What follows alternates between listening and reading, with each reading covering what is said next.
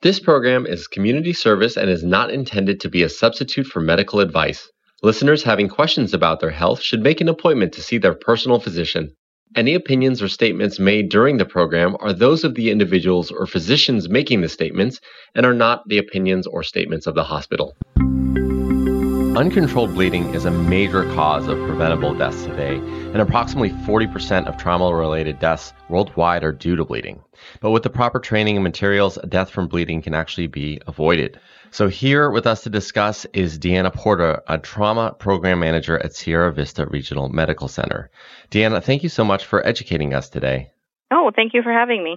So I want to learn a little bit about the Stop the Bleed program and why it was started to begin with. So Stop the Bleed originally started most notably after the Sandy Hook shooting, which was at an elementary school in December of 2012 in Newton, Connecticut.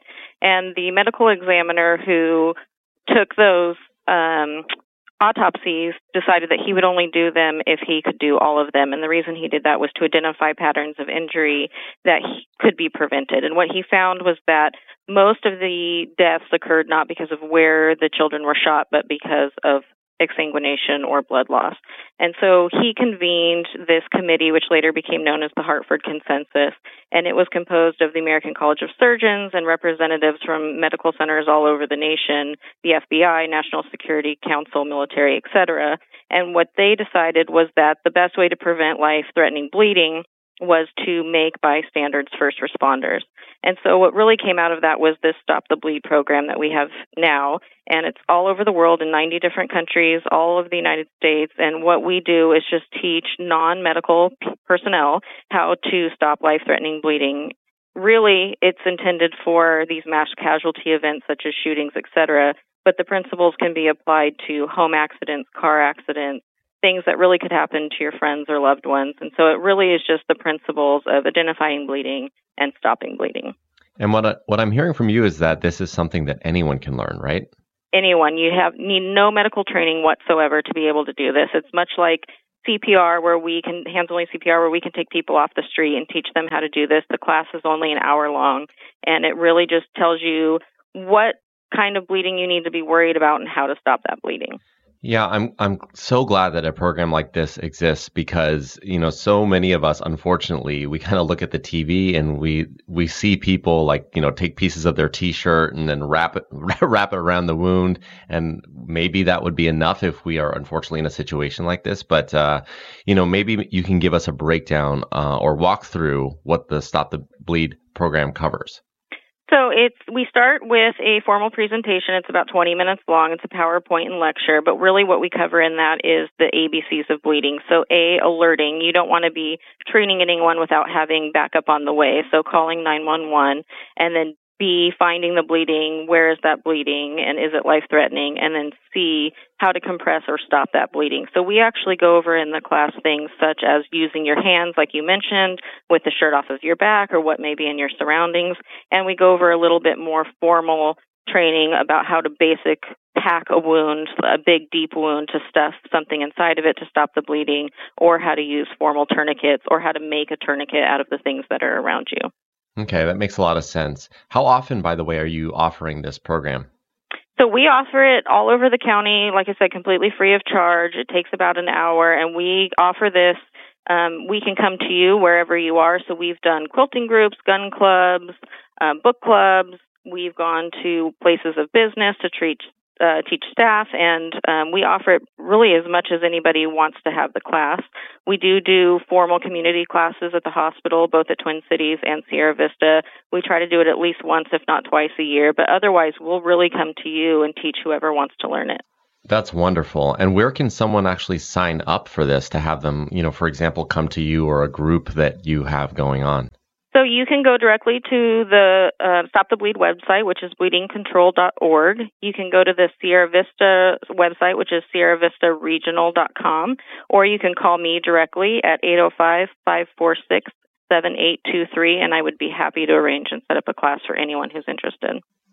Yeah, it's wonderful that there's so many ways that people can can get involved to learn this, and it seems like something that's so incredibly important. We obviously don't hope to be in one of these situations one day, but it really does seem like it can save lives. I want to unpack a little bit what you were saying about, I guess, what the surgeon noticed after the Sandy Hook shootings. Maybe go into just a little bit more detail about some of the wounds that were there. I know that there's a lot that's covered in the program, but, talk about maybe some of the things that are preventable, like some of the wounds that the bystanders can fix.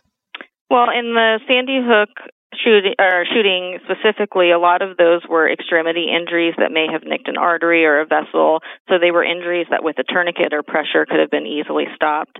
From some of the other mass casualty things we've seen, it's been, bombings near amputations. Again, something tourniquets or direct pressure could easily take care of. And like I said, we see the same principles applied in car accidents from near amputations or wounds from shrapnel or things being thrown around in a mass casualty incident such as a bombing, or just in a car from something that's been projected across the car during the accident. So really it's any kind of gashes, wounds. We go over junctional injuries, trunk injuries, and then extremity injuries, what kind of injuries you can put a tourniquet on, and what kind of injuries you need to use direct pressure for. And a lot of that's based on location.